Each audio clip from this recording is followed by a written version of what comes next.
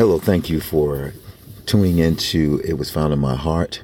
This is Gary, and I just wanted to let you know that we didn't have a message for this morning, and the reason being is that we have just so much stuff come up that we have to address, and we'll be not down, but we will be off doing some things, ministry, family things for about a month. So probably the 1st of July, we will start back up and complete the book of John.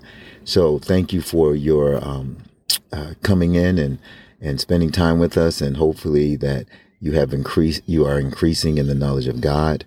And thank you just for being there. Thank you for your prayers.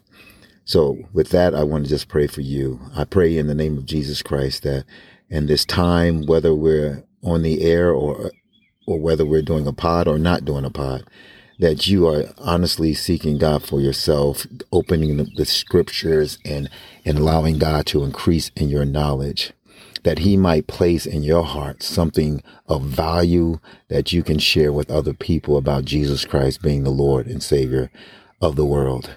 So with that, I say thank you for your participating and going on this journey with us.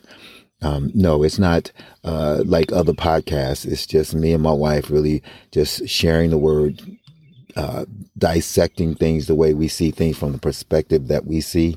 And hopefully in that process, you are able to draw closer to God and maybe find out if what we're saying is true, and in the process coming to a better understanding of who Jesus was, and is the Redeemer of the world. So with that, I want to say thank you again for tuning into It Was Found in My Heart.